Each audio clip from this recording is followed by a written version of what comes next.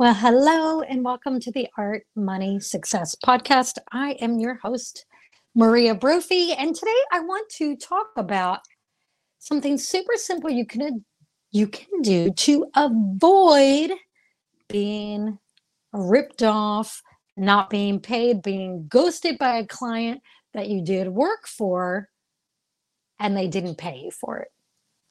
Now, this comes up again and again and again. And just the other day, I posted a video clip on my Instagram account, and I had an artist leave a comment, which made me feel so bad for her because the comment was basically she had just painted a mural. She had gotten 20% deposit up front. Good for her. At least she got something up front. The client seemed very, very happy when she finished, and they were supposed to pay her the balance due, the 80% balance due. The client was very happy when she left, and then 3 hours later, she gets a text saying that the boss did not like her mural and they wanted to come change it. Now, this woman had worked on this mural for many days.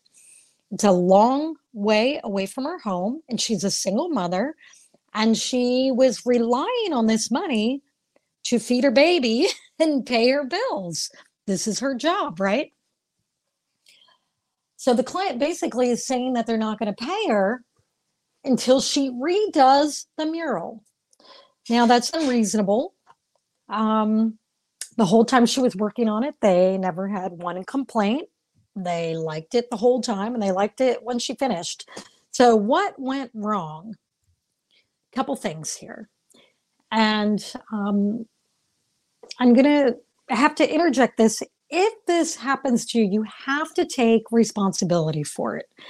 You have to take some responsibility for it. Now, obviously, a client that's going to jack you around like that, they're unethical. They're to blame to a certain degree.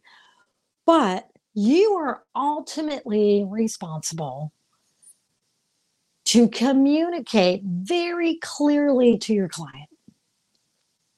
And you're responsible to get an agreement, either by text, email, or in writing in some way. You get them to agree with you, yes, this is the scope of work. Yes, this is what we're looking for.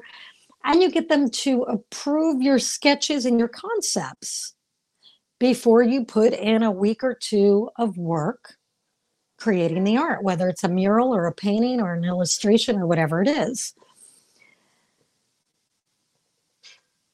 The communication part is really up to you because you are the one who pays the price at the end when they decide they're not going to pay you because they're not wildly happy or impressed with the work you did. So how do you do that? How do you avoid this from happening? So the first thing you do is during the process of discovery, discussing with the client what it is they want, and then you're going to give them a price quote in writing, and that price quote needs to be in writing so you can refer back to it. Now, this is really important. What goes in that price quote? Number one, you give them a description and you use their words in the description. For example, if they want you to paint a scene from the Wild Wild West that took place in Hollywood, and they want a certain color scheme, color palette, what have you, you put that in the description, the scope of work. You give them a price quote, and then you add a section, always add a section that says the artist retains ownership to the copyrights. That's important. And then you add a description, add a section that describes payment requirements. So let's say it's a $10,000 project. So you would say all the work as described in this proposal is priced at $10,000. Anything additional or any changes made by the client other than changes to the sketch or the concept that are agreed upon previously. In other words, let me back up on that. Let's say you give them 3 sets of changes included in that $10,000 price. So you would specify that. And any changes beyond 3 sketch changes, then there will be an additional charge. You also require a 50% deposit. I think a 50% deposit is good. Or some artists do like 1/3 up front, 1/3 halfway through the project, and another third at the completion of project. That's okay too. You just want to make sure that you have the money flowing. And then you specify that the final payment is due on the day of completion. If it's a mural, I always do that. The final payment's due that day. And if it's a painting or an illustration or a digital image, final payments due upon completion and no later than 10 days after it's completed. And the high-res images and or the actual artwork will be provided after final payment is received. That way, you never have to chase money down. I have not had to chase money down in decades because I've done this process. I learned it the hard way, and I've talked about it in other podcasts, how I learned it the hard way. Everything I learn usually is the hard way. But one thing I can say about myself is I really only have to have something go wrong once. And then I look at it and I assess it and I go, this person got away with not paying us. That's never going to happen again. And it literally never happens again because I put these safeguards in place.